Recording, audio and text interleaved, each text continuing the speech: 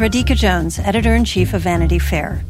If you enjoy binge-watching the best TV shows and love hearing from the actors and showrunners who make them happen, then subscribe to Vanity Fair. Our Hollywood reporters take you behind the scenes of the year's most anticipated projects, the industry's biggest moves, and the hardest-fought awards races. From The Crown to The Real Housewives, we've got the inside scoop.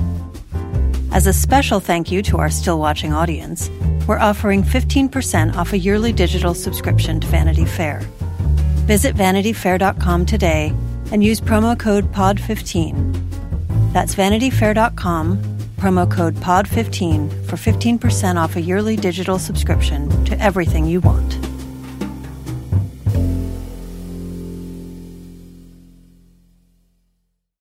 This episode is brought to you by Progressive. Are you driving your car or doing laundry right now? Podcasts go best when they're bundled with another activity. Like Progressive home and auto policies, they're best when they're bundled too. Having these two policies together makes insurance easier and could help you save. Customers who save by switching their home and car insurance to Progressive save nearly $800 on average. Quote a home and car bundle today at Progressive.com. Progressive Casualty Insurance Company and Affiliates. National average 12-month savings of $793 by new customers surveyed who saved with Progressive between June 2021 and May 2022. Potential savings will vary. AI is making waves in every field it touches. President Biden is now on TikTok, and the election draws closer each day. With so much going on in the world, it is hard to keep up with it all, let me tell you. Hi, I'm Kai Rizdal, the co-host of Make Me Smart. It's a podcast from Marketplace. And every weekday, Kimberly Adams and I break down the latest in business and the economy with short daily episodes to make it easy for you to stay in the know. Listen to Make Me Smart wherever you get your podcasts.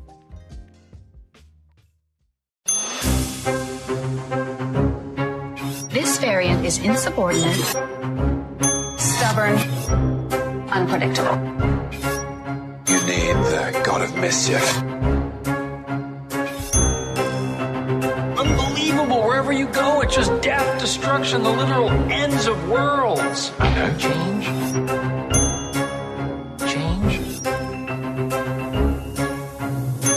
Maybe Loki wants to mix it up. Is that possible? He can change. I am Loki, and I am burdened with glorious purpose. Change.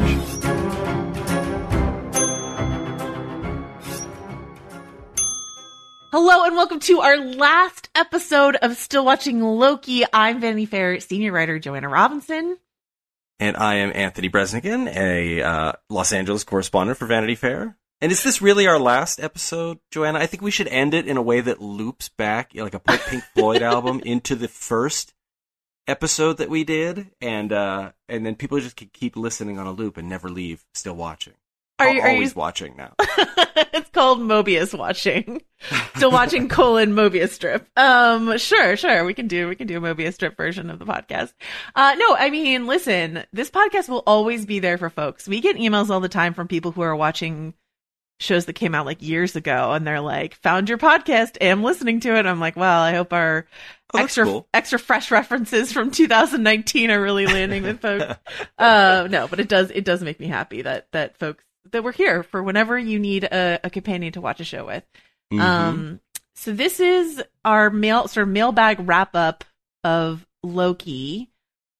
And then we're taking a couple weeks off, and then I actually don't know what we're going to come back with. It's possible that we will be doing some Marvel stuff, and it's going to be an episode about the new series What If? Or yeah, let's do it. I'm on the air now saying let's do it. Do it. Brez, we know where Brez stands, so we'll see where we land. But we're gonna go dark for a couple weeks, and then we will be back. And yeah, so we're gonna read your emails. You guys sent to us so many good emails. I spent actually multiple hours this morning going through them all and trying to answer people's emails, as well as sort of grab some for us to talk about. Did you get a mean one? Did you get any mean ones? No, I got one. It's funny. I got one email disagreeing with something he said, but then as we will discuss in the episode, you're right and that person's wrong. Okay, so I want to take them on. Let's take them. I'm ready to go. I've got a little vinegar in me today. Folks can always email us, stillwatchingpod@gmail.com, if you have any further Loki ideas. I'm always here. I'm always reading your emails. You can always email me, stillwatchingpod@gmail.com, here for you. We've also got a couple interviews on this episode. We've got the great Kate Herron is back again to talk to us a little bit about the finale. And then Sophia Martino, Sylvie herself, is here to talk about this ending for Sylvie and what it all means. So that is the show. So can I just say something totally weird? Because as you can tell, I'm in a weird mood. Whenever you say Kate Herron, I don't know what she looks like, so I picture a great heron, which is like a water bird that's very graceful and elegant. So for some reason, like, that's what pops up in my mind is like a one of these like stork-like birds with earphones on behind the video village directing Loki. That's hilarious. Kate Herron, the great heron. The great Kate Herron. Just bringing the conversation to a complete stop. Go. Well, I'm gonna start with the person who wrote in on something and told you were wrong about something, and I'm here to tell you you're right. I already told you this off air, but I'm gonna do it on the record. Which someone wrote in and they were like, they didn't really enjoy your Citizen Kane comparison. And then I'm here to tell that person that I spoke with Kazra Hasrani, who is the production designer, the great production designer in Loki, about that final location, and that article is up on VF.com right now for you all to read. It's got some great behind the scenes sketches and set photos and stuff like that. But Kazra told me that they based the Citadel on Kane's like manor and also Hearst Manor, like Xanadu, and that Kane and his sort of like recluse eccentricities were an inspiration for King, or He Who Remains. So Anthony Bresnikan, gold star for you. Gold star. I know my Citizen Kane and, my Kubla Khan by Samuel Taylor Coleridge. Yes, in Xanadu to Kubla Khan. A stately pleasure dome decree. Sophomore English class paying off. I'm just thrilled that you're reciting poetry 4 minutes into this podcast. All right, so I'm I've got ornithology, I've got poetry, I've got fisticuffs with this listener. Let's go. Oh, no fisticuffs. All right, I've got a question for you. This comes from Cal, and I think this is the perfect question for you right now. But what was the complaint email? We didn't hear the complaint email yet. No, it's just they didn't agree with your comparison of Kane. They said you needed to watch Citizen Kane again. And I would say that person needs to watch Citizen Kane again. But let's all watch Citizen Kane again. Still watching Citizen Kane. All right. This question comes from Cal, who says, were these shows, WandaVision, Falcon Winter Soldier, Loki, weird enough for you? And Anthony Bresnikan, since you were in an eccentric mood, were these shows weird enough for you? They were just the right amount of weird for me. I think, as I've said before, Marvel usually straightens out the line as it gets closer to the end of the movie or the TV show, and things get less weird. They become more of a battle, straight ahead, straightforward. They're on a lot of twists and turns and self-reference and, Easter eggy type of clues that you need to have to understand. It's usually like a punch or a blast battle. Right. And, but I think the setups were intriguingly weird, and I guess Falcon and Winter Soldier is less surreal, in many ways darker, I think, than the other two shows. It deals with more serious, more present day themes, but definitely like taking risks. And I think WandaVision probably is the weirdest of all, because you get so deep into that show before you have any idea really what's going on.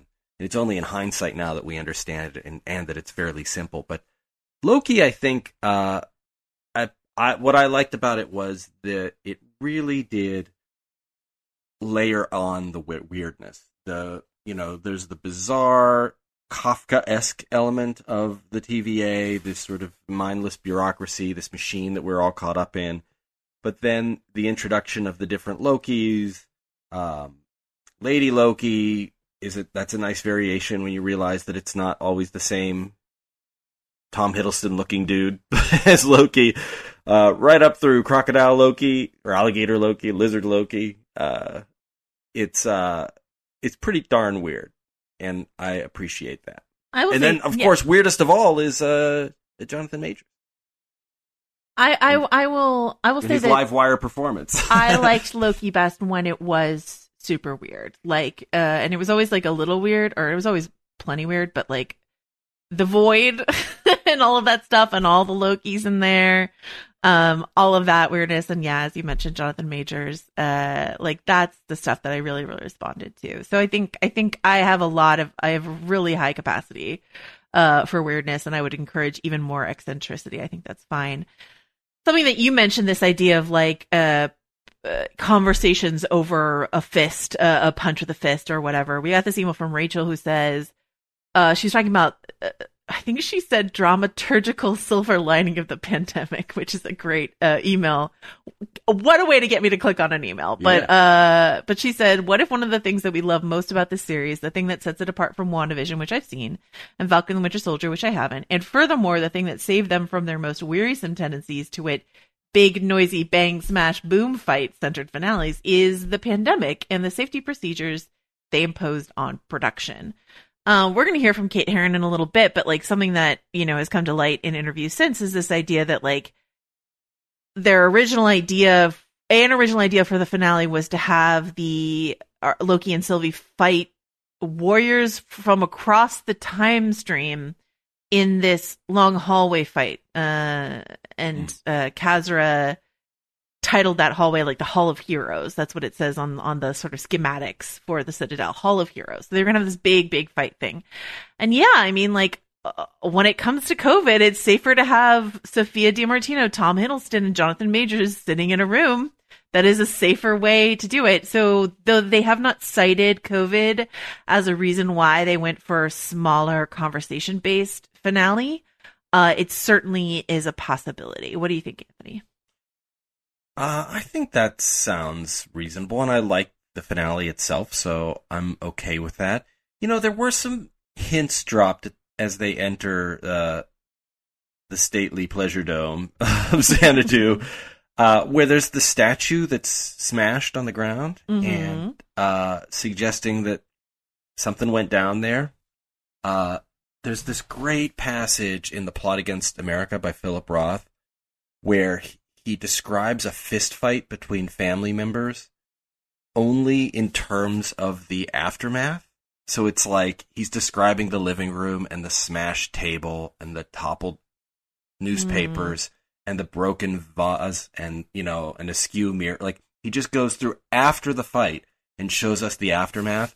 And I think, okay, something went down in this hallway or in this chamber with these statues. And I think we're yet to see what that is, and given the time loop element of it, maybe we get that hallway fight in a different season. I could see saying, you know what, I'm going to save this. I'm going to save this for another installment. I know when in my personal writing, when I write fiction, there have been times where I've thought, this is going to be part of a series, and I'll save this. I'll hint at this thing, and then I'll bring it up later, or I'll resolve it later. And so I kind of think that's what's going on. It could be. Certainly. I don't mean to sort of just like keep referring to this piece that we have up when I chatted with Kazra, but I did ask Kazra about the smashed statue, and that was one of those answers where he was like, I cannot tell you anything about that. So that is definitely something we're going to learn more about, I would say, based on his response. Yeah. And something else that I will say based on talking to him and talk to other folks is they are at Marvel, they are trying to draw a really clear distinction between this character of He Who Remains and the idea of Kang. So like they do not want to use the K word. And I mean, I think it's fine that we did, but and it's fine if we do, but I just think that that's like just another data point, this idea that they're trying to keep those ideas really separate. And that goes to another question that I asked Kazra that came from our listeners, I believe, is one of our listeners pointed out to me that in the Eternals trailer, there's that big spaceship in the sky. that comes, you know what I'm talking about? The big, like, sort of flat thing. And and it looks like it's made out of the same material that Citadel is made out of, that black rock with the gold shot through it. Kaiser says that is not an intentional connection, but we do have a question about the Eternals, which is an upcoming MCU film in here. One of the versions of Kang that we get in the comic book is this pharaoh figure. And, since Eternals is like, a for all time, always kind of story that they've always been here, one of our listeners was asking if we might see that version of Jonathan Majors in Eternals. Ramatut is the name of that character. That came from Jacob. I would say no, but an idea that our producer Dave floated to me that I thought was really interesting is, could the Ramatut character show up in Moon Knight, which is the Disney Plus series that they're making with Oscar Isaac? I think I'm going to side with Dave on that. I think, well, Dave is wise in many, many profound ways, but I think he's spot on with that one. Yeah, yes. I love that idea. So we don't know. And as many people pointed out, not all of these iterations need to look like Jonathan Majors, and that's true, that though I think we laid out a kind of convincing reason why it might be Jonathan Majors playing this character in every single version. But I love the idea of him showing up in Moon Knight. I think that could be really fun. Let's go to this question. So Jansen wrote in this question, asking about, when Sylvie and Loki sort of brush forearms on Lamentis, and Mobius is like, whoa, buddy, the sparks that flew from that arm brush spiked a branch in the timeline, heretofore unseen. Imagine what happens if you guys smooch. That's what we said. Imagine if they smooch. And then Jason wrote in and said, a touch on the forearm shook entire world. And Mobius said, he didn't say a kiss, but something else might be able to bring this whole thing down. But they did kiss and nothing came down. Plot hole or just something they didn't move forward with. I actually have an answer from this, from Kate. So we can hear from her, but before we hop to her, do you have anything you want to weigh in on, Anthony? I'm dying. Well, I want to hear her answer. I mean, I am with the listener there. What's the name of the person again? Jansen. I wasn't 100% clear on what the touching of the forearm, like how that changed things in that time branch. I guess we've talked about the weirdness of this narcissistic romance already. I guess it's okay. I don't know. It's a little weird. Feels a little taboo, but I can't quite. I think this is a track that they are laying that we are going to explore a little further down the storytelling path. All right, let's hear what Kate has to say about the forearm brush. Totally wrong. Ever wanted to go inside the Met Gala? I'm Cho Minardi, and this week on The Run Through with Vogue, we take you inside the world's most exclusive and glamorous party. We'll talk about the best looks from the red carpet and everything that happened after. Listen to The Run Through with Vogue wherever you get your podcasts. Apple Card is the perfect cash-back rewards credit card. You can earn up to 3% daily cash on every purchase every day. That's 3% on your favorite products at Apple, 2% on all other Apple Card with Apple Pay purchases, and 1% on anything you buy with your titanium Apple Card or virtual card number. Visit apple.co/card calculator to see how much you can earn. Apple Card issued by Goldman Sachs Bank USA, Salt Lake City branch. Subject to credit approval. Terms apply. I'm asking this question on behalf of my co-host, Anthony Bresnikan, who was curious about the camera spin effect that you do in a couple different episodes, including this one. He has a theory about it, but I was just wondering what your reasoning is behind that. Yeah, sure. So I assume, does he mean like the clock kind of twist that we do in the Citadel, or when we're like spinning around Loki at the end? No, the clock twist. And I feel like there's been a couple similar shots earlier in episode 5, we've got a similar. I think honestly, like, it wasn't necessarily inspired. I think it was coming out of discussions with me in Autumn because Autumn, like, I think for episode 5 with the shot going into, like, you know, the opening there, I think we always knew it was playing with time and we liked the idea of that ticking clock aspect of it. But I think really for episode 5, about the world being turned on its head, right? So that's kind of what we're doing in that shot, the opening of 5. And for episode 6, the kind of twist was more because we're about to go into that room with the clock. And again, it's kind of playing with the idea of time for that moment. But yeah. All right, Bresnikan was close. You said hourglass. Yeah. She's like, it feels like she's flipping an hourglass. Oh, so cool. yeah, there you go. I wanted to ask you about, this feels like the plot of this final episode feels like a nice payoff of those sort of 7 hints that you've been dropping all season. This idea of a character being manipulated into something. Can you talk about that? And, was that always the intention? Yeah, I think it was really interesting actually, because like 7 in episode 6, because we always knew they were going to meet He Who Remains and that the multiverse would be free. But we were always looking at that episode and how they got to that point. Like we only came to Loki and Sylvie, like having, that being the core of it. And I think once we cracked that, we were like, oh, that's exactly what it should be. That she thinks he wants the throne. It's this horrible miscommunication. So I think in some ways, Michael would have to answer if it was a conscious thing for him, but I don't know if it was a conscious reference in terms of the finale. I think it definitely was for the earlier episodes, but I can definitely see the parallels for sure.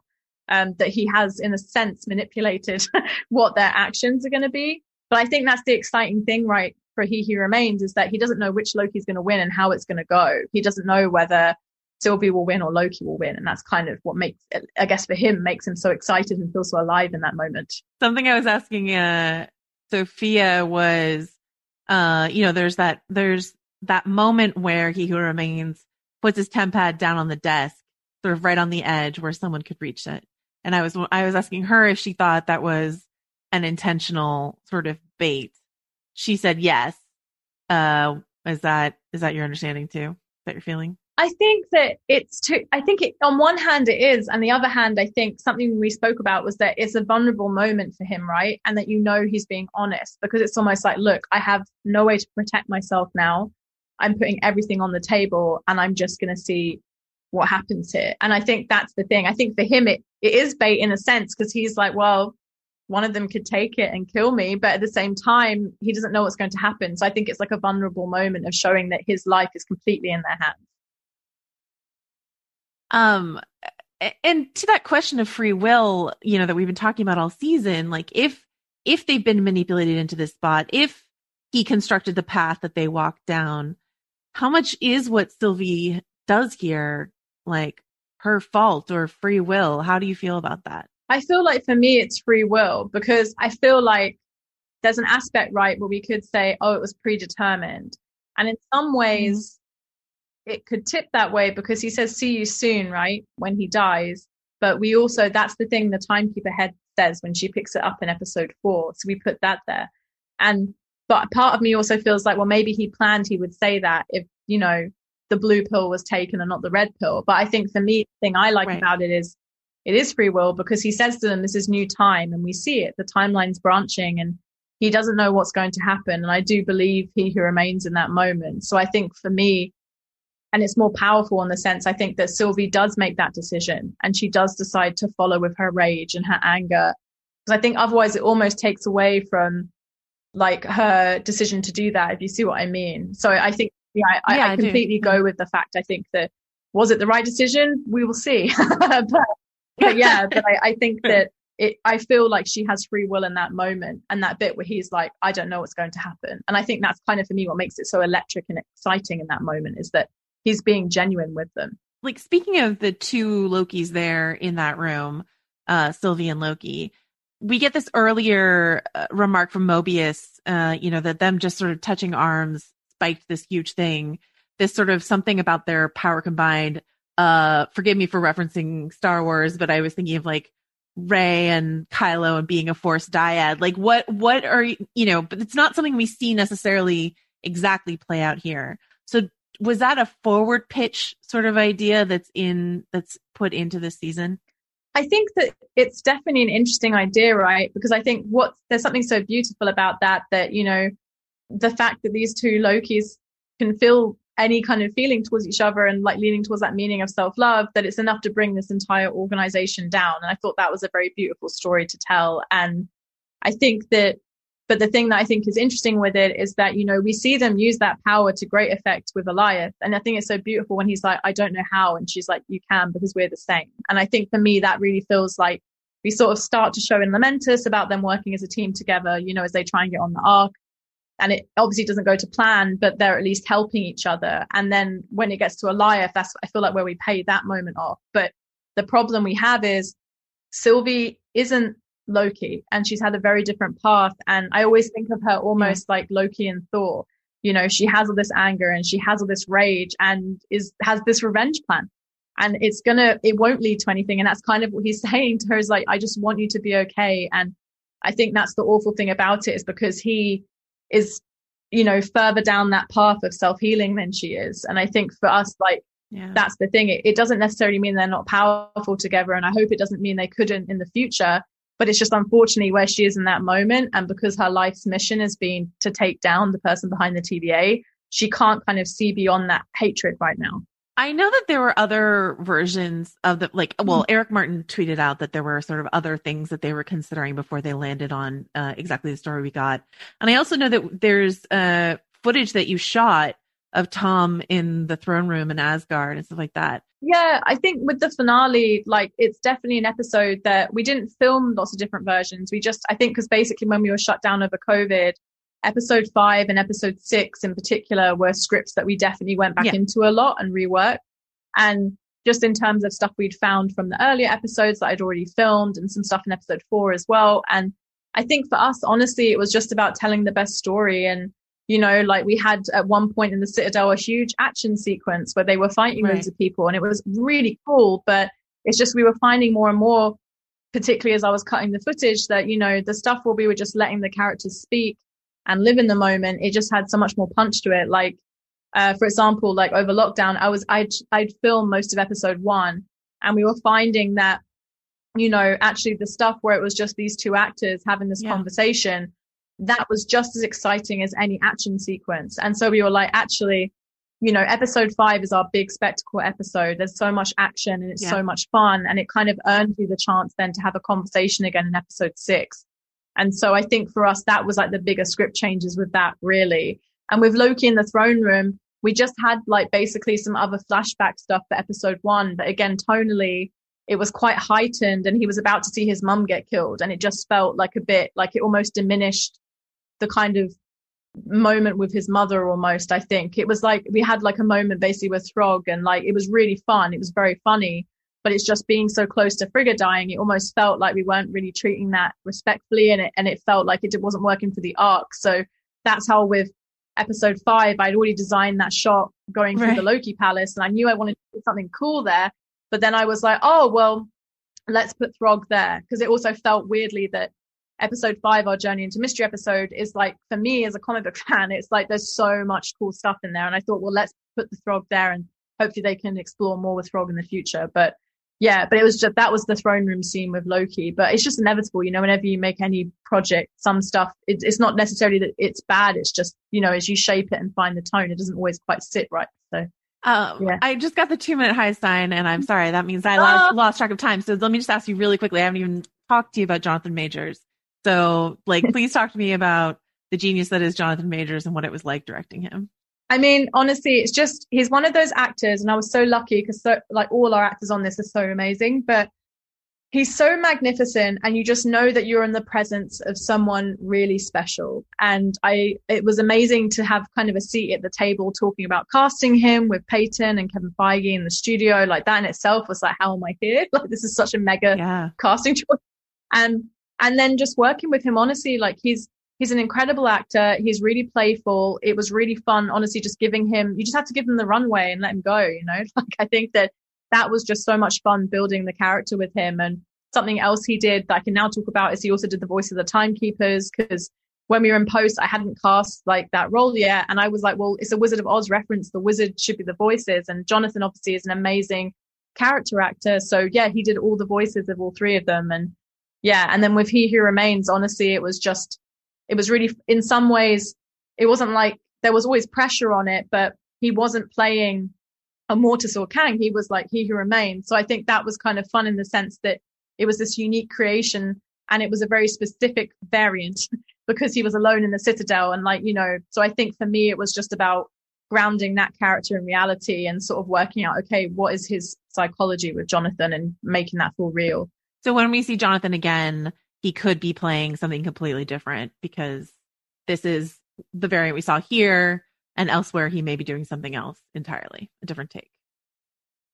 Yeah, I mean, I don't know their plans for the other ones, but theoretically, yeah. If it's a variant, kind of like you see it with our Loki, right? Like there's boastful, classic. I mean, they're all so different. So I think that's kind of the fun of it, really. All right. Well, thank you so much for the chat. Short but sweet, but it's lovely to see you, and congratulations, and get all the rest in the world now that you're done. All right. Bye. Thank you so much. Bye. Bye. I'm Rachel Martin. You probably know how interview podcasts with famous people usually go. There's a host, a guest, and a light Q&A. But on Wildcard, we have ripped up the typical script. It's a new podcast from NPR where I invite actors, artists, and comedians to play a game using a special deck of cards to talk about some of life's biggest questions. Listen to Wildcard wherever you get your podcasts, only from NPR. All right, so Anthony did not get the benefit of hearing that, but essentially what Kate was saying was that the payoff for that, you know, in their minds, the payoff for that was when the two of them join forces in episode 5 to sort of tame Alioth. Yeah, that was the payoff. And I was like, you know, I can see where she's coming from on that. I think that wasn't as clear to me as it might have been. What do you think? Yeah, that wasn't clear to me at the time. And what I liked / thought was kind of a cheat about the Alioth takedown was, what does she say to him? Like, let's enchant it? Yeah. Like, and because I was like, where do you go? How do you get behind this cloud? Like, what's behind the cloud except more of the wasteland? And so I just kind of didn't really get what was going on. And what I liked about it was, let's just make up a rule. Let's just make up something, internal logic for the show, that if we both grasp tendrils of this being, we can use our Loki power to Lokiize it and dispel it, and thereby open up a passageway. Like, I just liked the instant rulemaking of that, and I was like, good enough. I'm going to roll with it. I liked it I thought it was a very appropriate cheat and in narrative storytelling that these two just have the power to join their abilities and somehow magically dissolve this creature. So, okay, I didn't make the connection back to the spiking timeline.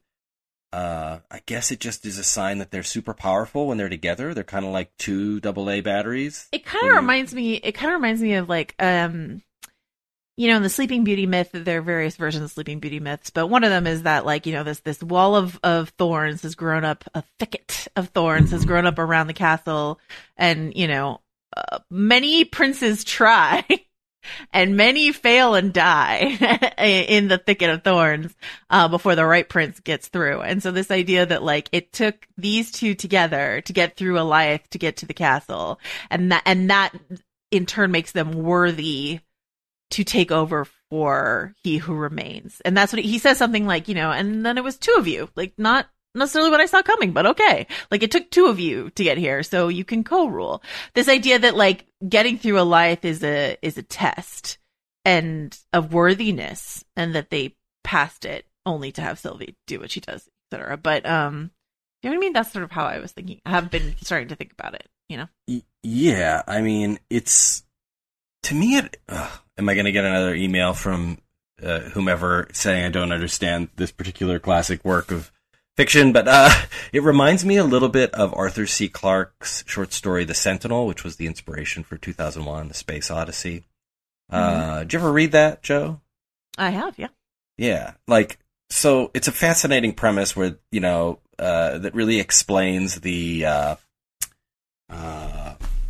monolith from the movie in a way the movie never really directly explained. Basically, they, you know, that an advanced life form puts this object on the moon, as a kind of warning system for when human beings or beings on Earth, whatever we turn into, whatever we evolve into in the future, the minute we leave Earth, they know that our first stop is going to be the moon and that we'll discover this thing. And so scientists are picking at it. They're trying to figure out what it is. They can't understand it, and they decide to blow it up with a nuclear weapon. And that sends out a shockwave signal, galaxy spanning. And human beings realize, oh no, this was put here to see if we would destroy it, and that's a test. And we've failed that test. Mm-hmm. And I think I'm not saying they ripped it off. I think it's a similar theme in human storytelling of crossing the threshold, but then that threshold actually being the thing that destroys you, is the self-destructive nature of human beings. And that these two Lokis, they share a bunch of commonalities, which is, one, they skew away from the bad Loki element. They start to do good. That's bad as far as keeping things status quo. Then they join forces in ways that the Lokis typically don't. Loki is kind of a loner, right? A backstabber. So they keep sort of breaking the mold. And then they get to the Sentinel, right? They get off-world. They get through the barrier. And at that point, he who remains has what he wants, which is he doesn't want just any old Loki getting through. He doesn't want to be taken out that way, but he wants these two because I think there's a very specific purpose in mind, is that these two Lokis who end up trying to do good end up creating something really terrible. And I'll draw another literary reference or cinematic reference, which is the Chocolate War. Did you ever see that movie or read that book? No.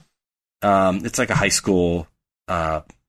It's a high school coming of age story, very dark, about bullying at a private Catholic school, and in the movie version, at least, the terrible bully throughout the whole thing gets toppled, and you think this is a good thing, right? It feels like the right thing. He's played by Wallace Langham, and then his toady, played by Doug Hutchinson, who I think was in Lost, right?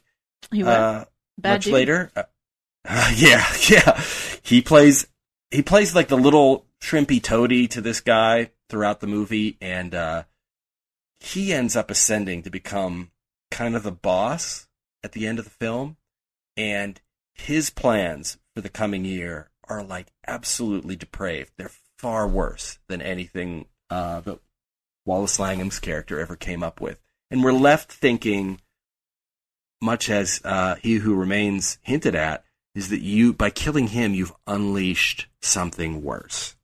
And I think that's a great recipe for tragedy. Like, it's a fun show, but it's ultimately a tragic show in the classic sense, is that you have people who are trying to do right, who are trying to do good things, and they end up doing the opposite. Yeah, but I would disagree. I agree and I disagree. I think that's a great comparison. But I think that in Sylvie, it's not about her doing the virtuous right thing. It's about her need for vengeance overruling her ability to sit and wait a minute. And that's understandable given everything that she's gone through. Sure. But it's not like she's trying to do something like she thinks she's trying to do something heroic and taking down the TVA and stopping him and all that sort of stuff. But also mixed in there is a heavy pour of her own personal enmity, hubris, right? Yeah. Mm-hmm. But totally. I think we can agree on that, right? Yeah. I don't think she's there like, I'm noble and doing the good thing. I think to her, vengeance is right. This is just. And yet she's not thinking it through, like not looking further. I just would be like so hesitant to do whatever, whenever a bad guy is like, kill me, go ahead. Like, you just have to stop and think, like, what trap am I walking into? This ties into a theory we got from one of our listeners, Ken, who wrote in and said, this is a theory, a fun theory, and it's like a forward-looking theory. Ken writes, He Who Remains is the last Kang after the Kang Wars. But before the war ended, another Kang, before dying, locked He Who Remains away in that castle and set a life to keep him locked up. He Who Remains then had millennia to set his plans in motion with the help of the TVA and Miss Minutes. So with the TVA, he had the means to capture and prune so many, but he needed only one to be brave enough to try and find him. When doing so, he manipulated both Loki and Sylvie to destroy him, and in doing so, set the multiverse in motion. He has sent Renslayer back to find him and help him conquer and win the war. At first I was like, well, it's just like a fun, silly theory or whatever from Ken, but I was thinking back to this conversation I had with Kazura, and once again, like, I really encourage you guys to go read this, not because I need the clicks, but because I think it's kind of interesting. The way he describes Kang is, yes, someone who's just retreated to this office who doesn't leave that castle. And you have to ask yourself, why? Yeah. Like, why? I mean, yes, he's lived ages, he's tired, maybe he just has grown weary of this earth or whatever, but or is he trapped there? Is he stuck there? And he needed Sylvie to free him in a way. Back down the time stream, and now he sent Renslayer to help him do something else. I mean, we don't know. Possible. Could also be, he's lived this long time. He's memorized the timeline. If you could reach the end of your life and then start over, but you knew all the beats of your life, you could avoid, that car accident. You could do all sorts of things. You could anticipate things. You could prepare and just like be more powerful than ever, right? It's a step above having the sports almanac from Back to the Future. Like, you would just know the huge turning points of your life and make different choices, more selfish choices. And I kind of wonder if that's what's going on. If she, by ending him, gives him a chance to start over again somehow. Does that make any sense? It could. Yeah. We'll have to see. It's interesting because one of our listeners, Chris, wrote in with this idea of like what's the Kang long game in the MCU? And essentially, like, one of the questions Chris is asking is like, how do you top Endgame? And I'm not sure we need to top Endgame, right? But like, is whatever they're setting up for the Kang saga going to try to be as sprawling and wide-reaching as the Thanos of it all? And one idea that Chris had, citing the comic House of M, which we talked about a lot in WandaVision, and also some activities in the final season of Lost, the TV series, was this idea of like a universe where only one person is awake and everyone else is asleep. And only one person remembers what things were really like before. That's sort of the position Loki finds himself at the end of this episode. He's maybe hopped a time branch or something like that, and he's the only one who remembers what it was like before. And so will we have like a big hero spanning, version of reality where like, Mark Ruffalo's Hulk or Chris Hemsworth's Thor or whatever, like that none of them remember what it was like before, and only Loki or only someone else is able to go in and wake them up. I thought it was just a fun idea, But like, how do you wrap up the Kang saga? I mean, it just depends. To go back to the weird question, it depends how weird the MCU is willing to get. How much are they willing to break their own, like, carefully constructed world and continuity in order to, really show us what Kang can do in a timeline breaking, reality breaking kind of way. Do you know what I mean? Yeah. I think they're never going to get completely weird for you and I. And I think for a lot of the people who are deep dive people, who know the comics well or are rooted in that sort of self-referential stuff, that I think they're always going to keep it somewhat close to the ocean surface. They might go deep here and there, but I think as the audience becomes more acclimated to the idea of what a multiverse is, they're going to play with that. So it's almost like the audience's feelings about the MCU become a part of the show. You love this Spider-Man or that Spider-Man, you like this character or that character, like, we're going to bring them in in some ways. We're going to show you variation and make it all one unified thing. So that's what I think they're kind of moving toward is the audience affection for the MCU and Marvel Comics and even the non-MCU Marvel films is going to become a part of the action. Love it. I mean, right? Do you think I'm right there? Or like, it's possible. That's how you top. I mean, how you top it. You know, like by building on top of it. We had a couple emails from people who either themselves or their partners were a little frustrated with the He Who Remains reveal because they did feel like they were required to know more. And I would argue you didn't have to, but I can understand how it would feel that way. How you would feel like you were missing out on something if you didn't know the lore behind this character. And in that way, they felt like they were required to watch all the things in order to understand any one thing. And I know that that's something that Marvel is trying not to do. They're trying to make things accessible and newcomer friendly, but with some mixed results. You know what I mean? All right. So we got this email from Emily who asks, are we going to know more about who raised Sylvie? And is that pre-time arrest or did they raise her through various timelines? I would appreciate any thoughts / theories on Sylvie in general and her ability to age specifically. Emily, guess what? I have Sophia Martino here to answer your questions about Sylvie, in which she answered none of your questions about Sylvie. She says she doesn't know, really. I will say this, and I'm not the only one to say this, and I hope it's okay for me to say this, but I'm just going to say this. I have some questions about some of the answers that some of these Loki folks are giving in these interviews. I am not trying to cast any aspersions on the folks who are giving these answers, but I know that it is Marvel's desire to keep things very secret, and that puts their talent in a tough spot.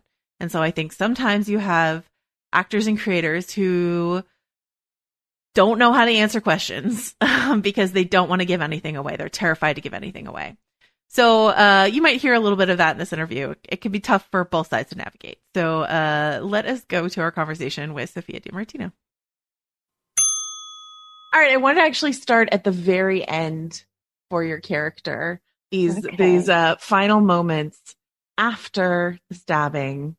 What were you trying to play there? I think in that final moment, Sylvie is empty. I guess, in my mind, it's sort of this moment that she's been waiting for so long. Yeah. And then finally, she's done it. And she's sort of waiting for the relief and the release and something to happen to make her feel a tiny bit better about things, and it just doesn't come, and she's left just sort of questioning everything. Do you feel like there's regret in there, or what do you think? I think that definitely comes at some point. I don't know if it comes in the seconds after, after she's killed him. I'm sure it will, though, at some point, because the whole conversation that's just happened with Loki is almost like a misunderstanding, just a bad bit of communication in a way. Yeah. So, yeah, it's her impulse that's encouraged her to do that, and then she's left with the reality of what she's done. It's big. It's some big feels. Yeah. Well, you call it a misunderstanding, but a question that I have is about what kind of choice she even had in that moment. Something that Kate has talked to me about before, and a couple of other people who worked on the season. This idea of, if there is someone or something pruning your life, making all these big decisions, if, as that character says, I made the path that you walked on to get here. How much of a choice does Sylvie actually have in this moment? Well, that's a good point. If he's telling the truth. Sure. But I think she's just blinded by her own mission and by her desire to just kill this guy, the person that's ripped her life away from her. I mean, the bigger question, I guess, is that does she have free will in that moment? Right. And the whole series is asking that question. I don't know if it's answered by the end of that scene. What do you It feel? depends if you believe him or not. True. What is your take? I mean, that we're not going to take this as gospel. I'm just curious what your version of events is. I like to think that she did have some free will in that moment, because she could have chosen not to do it. They could have chosen to rule the timeline. They were given the option, and they chose different things. If they're the same, if they're variants of the same being, and they decided different things in the last moment, does that prove that they do have some free will? That's a great question. I love that. I mean, I wanted to ask you about that because there's this, there's all this connection between them of we're the same. I see you, you see me. I don't have to explain myself to you because you just get it. And this idea that in these final moments, she says, I'm not you, and sort of shoves him away. And part of that, if you want to get deep about it, part of that is, her, shoving away a slightly more evolved version, if we want to call him that, of her, because he's not being motivated by these things that she's being motivated. And she's had a different experience than he has. So I don't know, where do you stand on the whole, they're the same, they're different? I mean, I've always said that I think Sylvie is her own person. She's a version of Loki, but she's Sylvie, and that's because of her experience, like you say. They're very different, and I guess it's the whole nature nurture debate. But they've had different lives, and it's made them into different people. They have so much in common. They have so many similarities, but in that final moment, they made a different choice. I think it's really interesting that, something that Kate said to me, and I can't remember if she promised me this. She must not have, because she must have known how the series would play out. But she was sort of encouraging me to ask questions like, why is she called Sylvie? Why is her hair blonde? Do you have the answer to why she's called Sylvie and why her hair is blonde? I don't have a definitive answer, but I know what I think. Sure. And I think it's because she's reinvented herself, because she's taken on a new version of herself, and she's given herself a new name, and she's died. Why do any of us, change our hair or change our name, or, people do it all the time. And it's a way sometimes to have a new start, or to find something within yourself that you've been searching for a while, and it helps to physically change yourself or call yourself by a different name in order to find that new part of yourself that you want to nurture, or so it's all of those things. I think it's a reinvention of herself. That's my personal favorite move if I need a change, is to change my hair color. Number one. Oh, yeah. Number one thing I go to. Yeah, exactly. Me too, definitely. It's also like low stakes, because it just sort of grows back. Exactly. You can wash out, grow back, something like that. I wanted to ask you what your understanding of what Sylvie's life was like before she was taken away. We see her very briefly in Asgard, but she never talks about Thor, and I find that so interesting. Did she have a Thor? Did she care about that relationship? What do you think?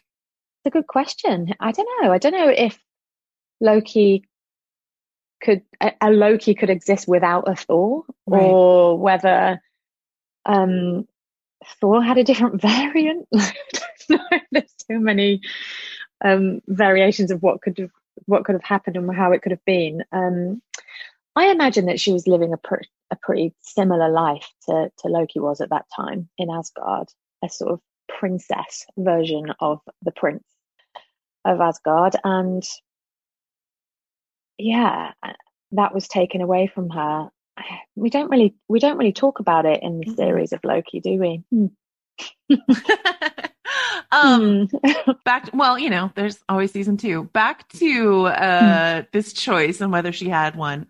Something that a couple people have noticed upon rewatch, right before she goes to grab that temp pad to open the door behind Loki and shove him through, that He Who Remains, if we want to call him that, put it right there, put it right within her reach. Do you feel like that was an intentional thing? What do you think? I think it was probably some kind of test, maybe. Yeah. This is here if you want it. Either of them could have used it, though. Loki or Sylvie could have used it. And then, let's talk about the Jonathan Majors of it all. This is a big gonzo performance exploding in the finale here. I loved it. What was it like when you read the role on the page versus watching what he did with it? Is there a gap between what you were expecting and what you got? I think he just blew it out of the pond, so to speak. He just turned up on set. He knew every single line back to front and inside out. He just owned it the minute he walked on that set. And it was a pleasure to watch, honestly. It's a long old scene. It's like a one-person play, really.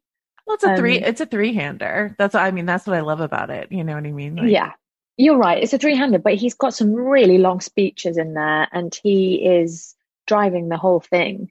All eyes are on him for the whole time he's on set.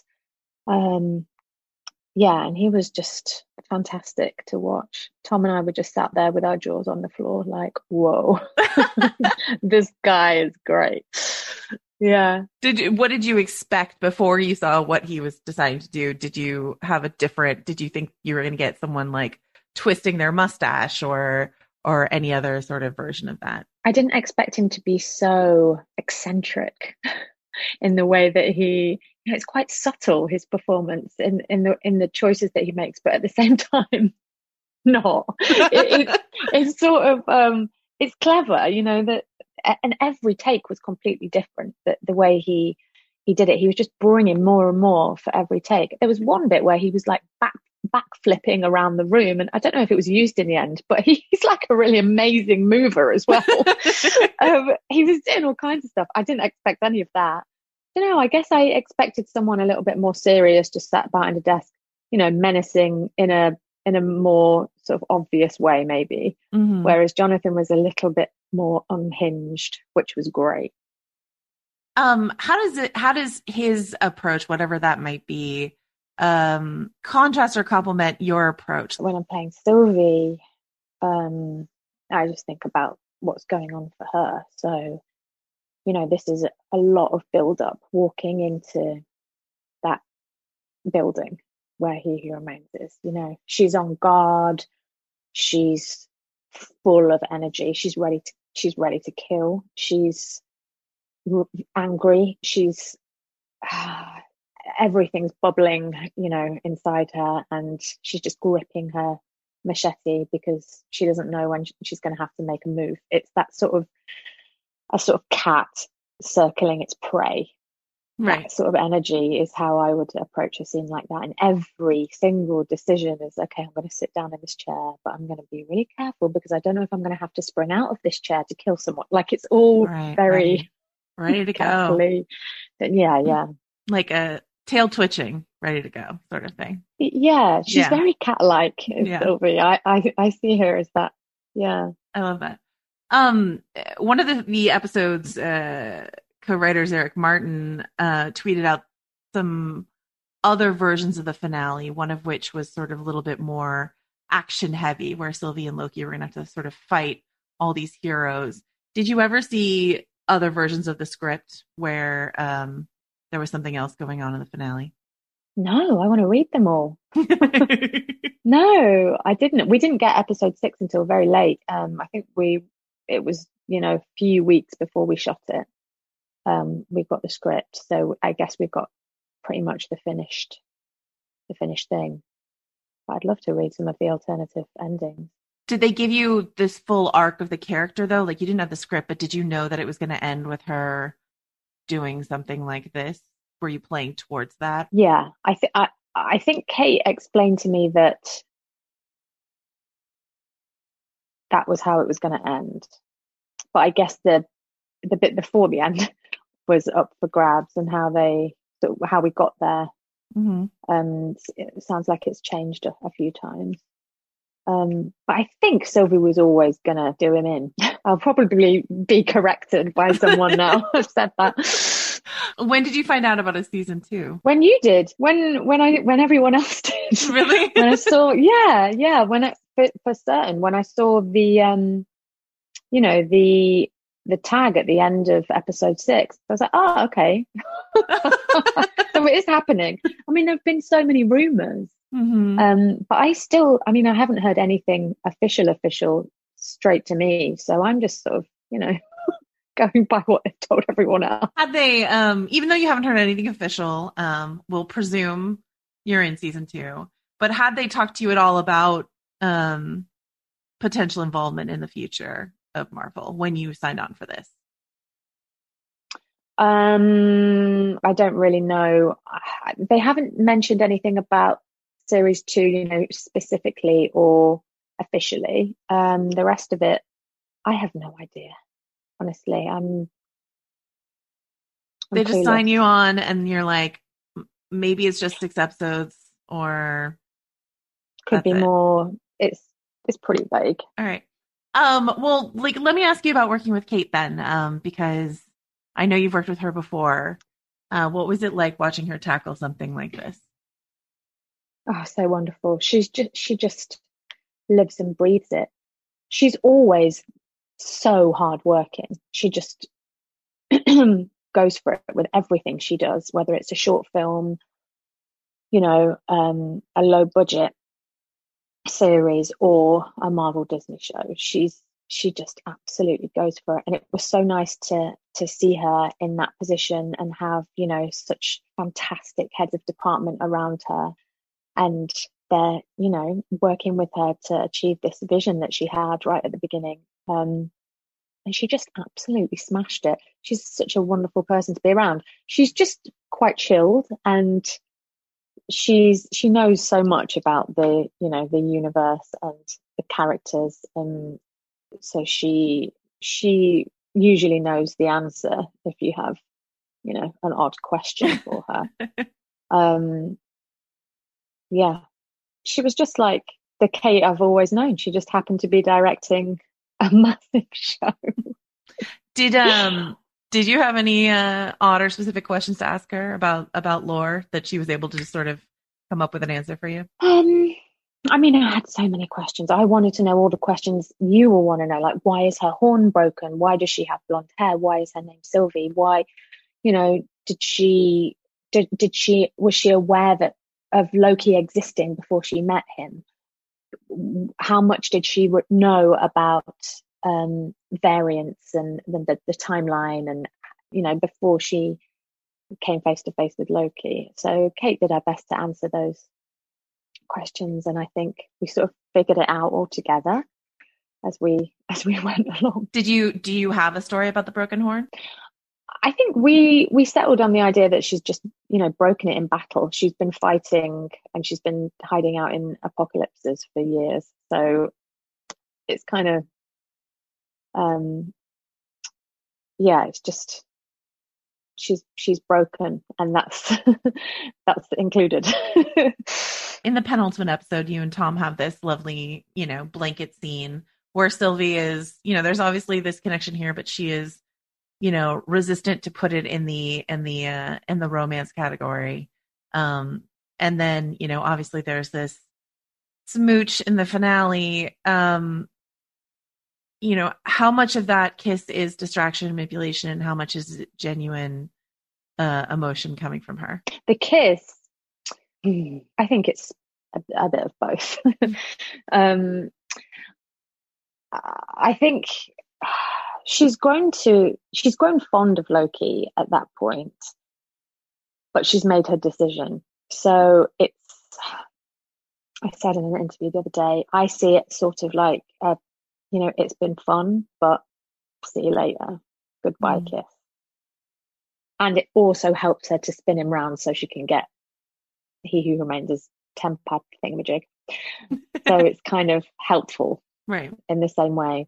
Yeah. But I don't think it's a totally cold move. It's almost like, and I'm sorry, dude, but I have to do this. And maybe, pushing him through the time door is a way to keep him safe, to get him out of the way, but also to keep him safe. I really like that version of it. That's at least a part of it that I was keeping in my head, watching her shove him through that door. She saved him, and she had this other thing she needed to do. So yeah.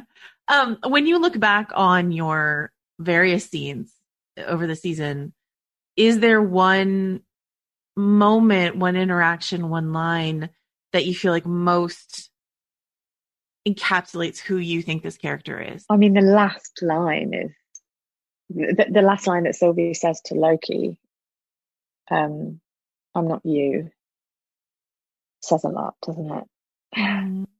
So maybe that, and everything that goes with that line too.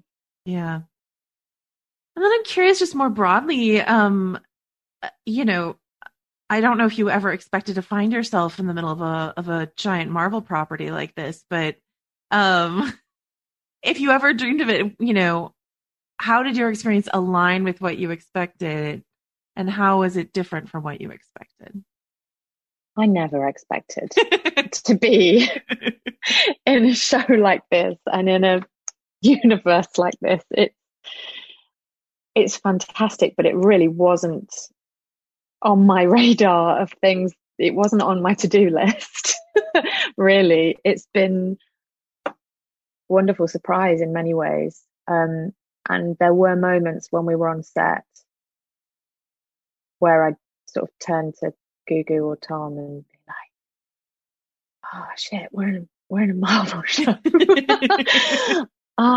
It's sort of you are reminded every now and then when you step onto a new set, or when you see someone's great costume, or where, you know, the production value hits you in the face and you're like, wow, I'm here. This is what we're doing now. I think in the Time Theatre, when I was in a scene with Gugu and Tom, and I was like, wow, Gugu, Tom, Marvel Disney show. Wow, okay, we're doing this now. I'm here. Deep breath. Don't think about it too much. Just say your lines, get off stage, go home. You mentioned the production value. The production design on this project is just incredible. Like, everything's incredible, but Kazra's like production work is just astonishing. I was wondering if you had a favorite location that you got to work on. I love Cheru, the set that was built outside in the parking lot, which we did the sort of Wanna in. Yeah. I love that set. It was so clever. It's so beautiful. It looks completely different in the day to how it looks at night, because we only shot at night on it, and all of the paint sort of glowed in the dark, and it really came alive. The whole thing was just designed to come alive when the sun goes down, and it was just so cool and beautiful. And yeah, I could have happily lived in Cheru for a bit if it wasn't an apocalypse. Sure, you know? Sure. If the moon wasn't crashing into a planet. Yeah. Something that I've heard from a lot of people is about how involved Tom was. I think Wunmi was talking to me about, you know, him running lives with her, him doing combat training with her, all this stuff in a way that you would not expect the star of a show to necessarily do, but that he was just so hands-on. And I'm wondering, in the work that you two did together, sort of what was the most helpful or most surprisingly hands-on thing that Tom did? He's always just really present and aware and open if you need him, you know. He'd often, you know, just come over and we'd run lines before work, or, you know, we'd catch up on the phone afterwards to, you know, he'd check in and see, you know, how my day had been, whether he'd been on set or not. And he still does that. He still calls me to check in to see how things are going. He's really is a sweetheart. And yeah, you're right. You wouldn't necessarily imagine that, number one, to have the time or the thought to do that. And he obviously does it for everyone, which is just incredible. He's just a really nice guy, I think. Yeah, he knew that this was a new sort of experience for me. Right. And it was a big deal. And, you know,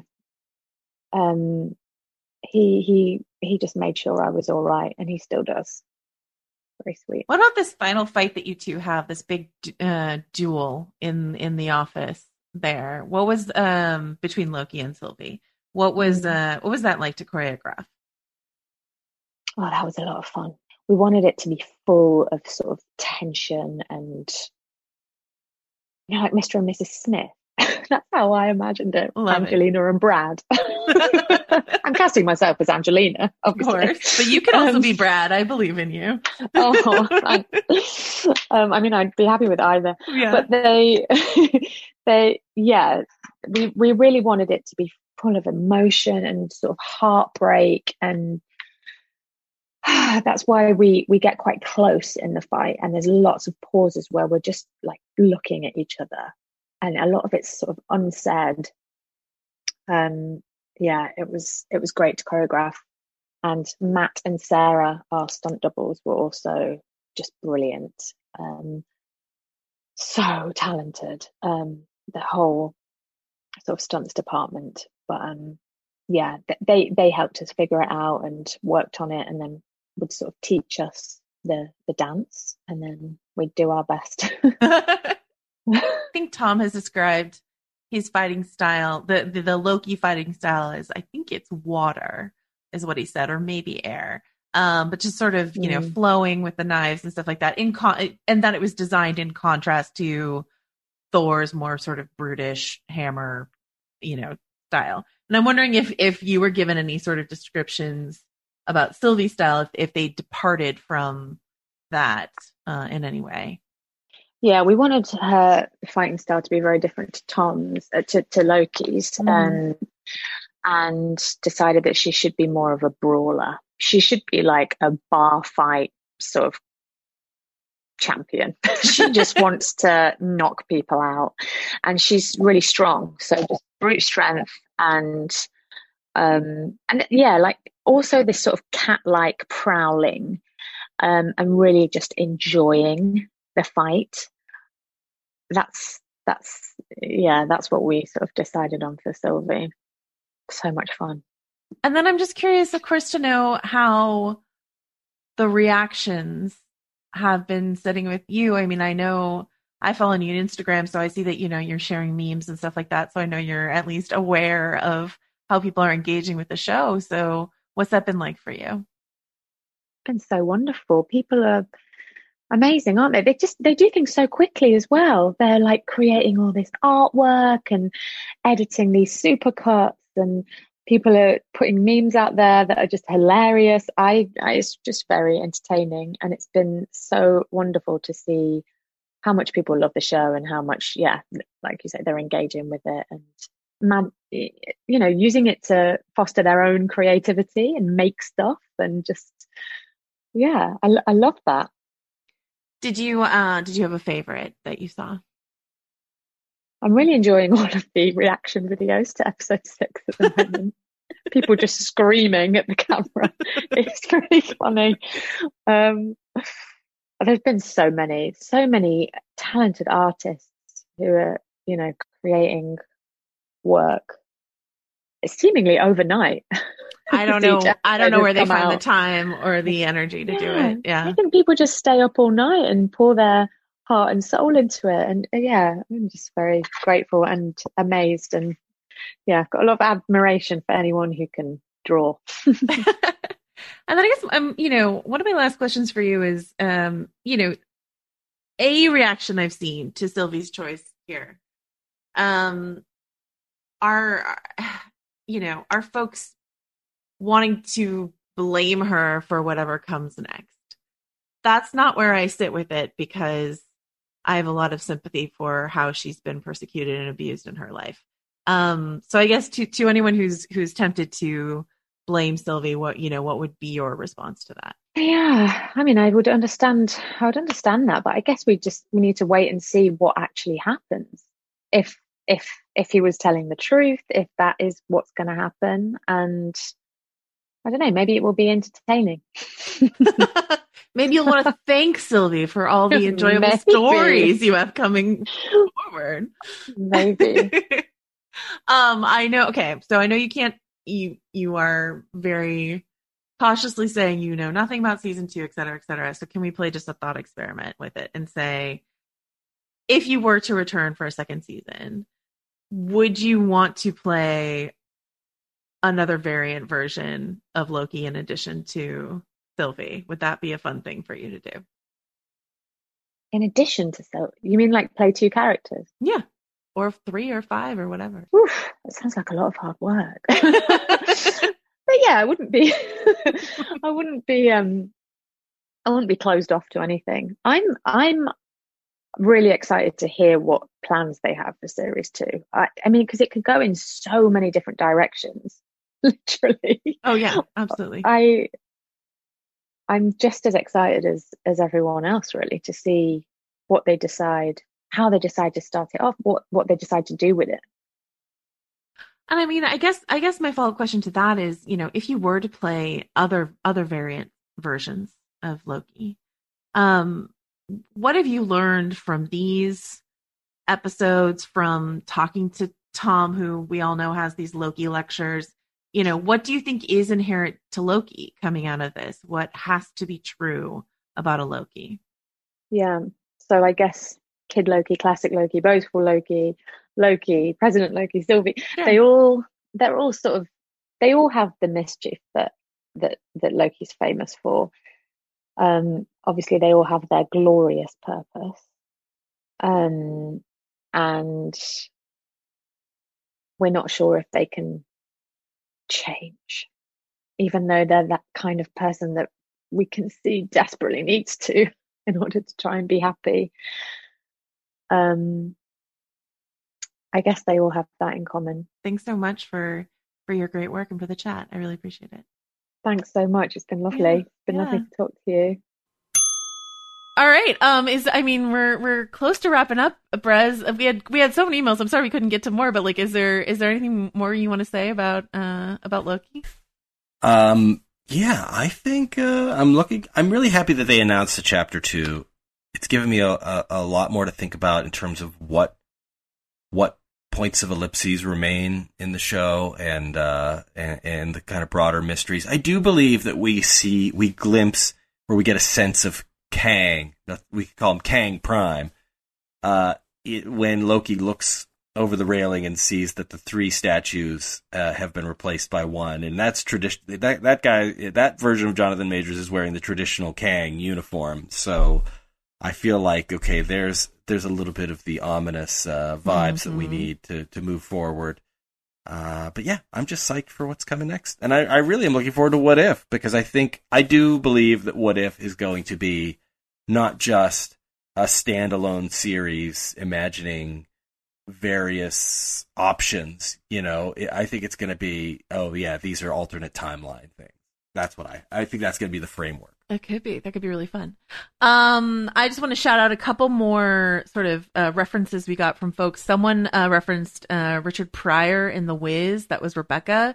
She felt like Jonathan Majors is doing like a real Richard Pryor in The Wiz that's vibe. Cool. Yeah. And then someone else mentioned Gene Wilder in Willy Wonka, the Chocolate Factory, that they got like sort of eccentric Willy Wonka vibes off of Jonathan Majors as well. I like both of those references too. And we also got some great emails about Genesis and Paradise Lost and Milton and all this stuff like that. And I just want to say really quickly before we go, thank you guys so much for all of your emails. You guys help me understand the show so much better. You guys give me so many good things to think about, to talk about. I love our emailers. I love our listeners. So thank you all for that. Thank you, Anthony, for stepping up big time, especially in these last couple episodes in Richard's absence. And we did it. We did Loki. Well, I would echo those comments. I love reading the listener emails. This is a conversation not just between you and I, but with them as well. Like exactly. They're a part of this. Everybody who writes in, everybody who tweets at us and shares their thoughts. Like, we love, as you can tell, Joe and I love talking about this stuff. We do podcasts all the time just for the two of us. We start talking. We go down the rabbit hole on shows and movies, just in private conversations. And it's fun to share it with you. But I think the best part about sharing it with you is hearing your thoughts back.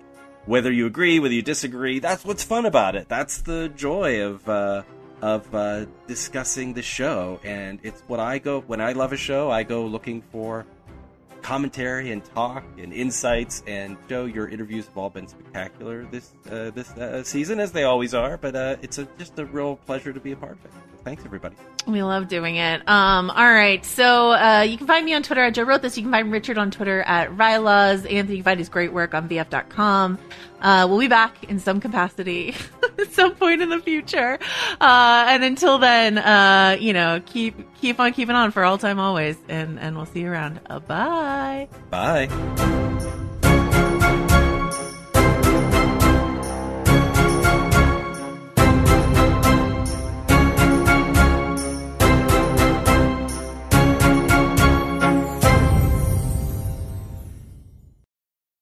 I'm Alex Schwartz. I'm Nomi Fry. I'm Vincent Cunningham, and this is Critics at Large, a New Yorker podcast for the culturally curious.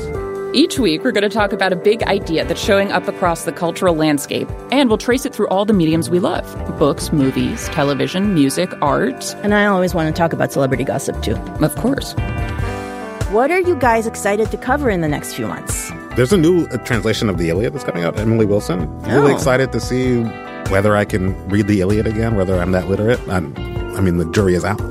I can't wait to hear Adam Driver go again in an Italian accent in Michael Mann's Ferrari. He can't stop. I mean, and bless him. I can't wait. Molto bene. Molto bene.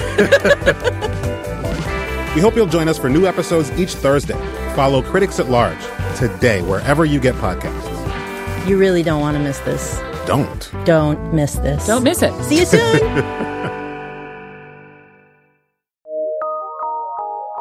From PRX.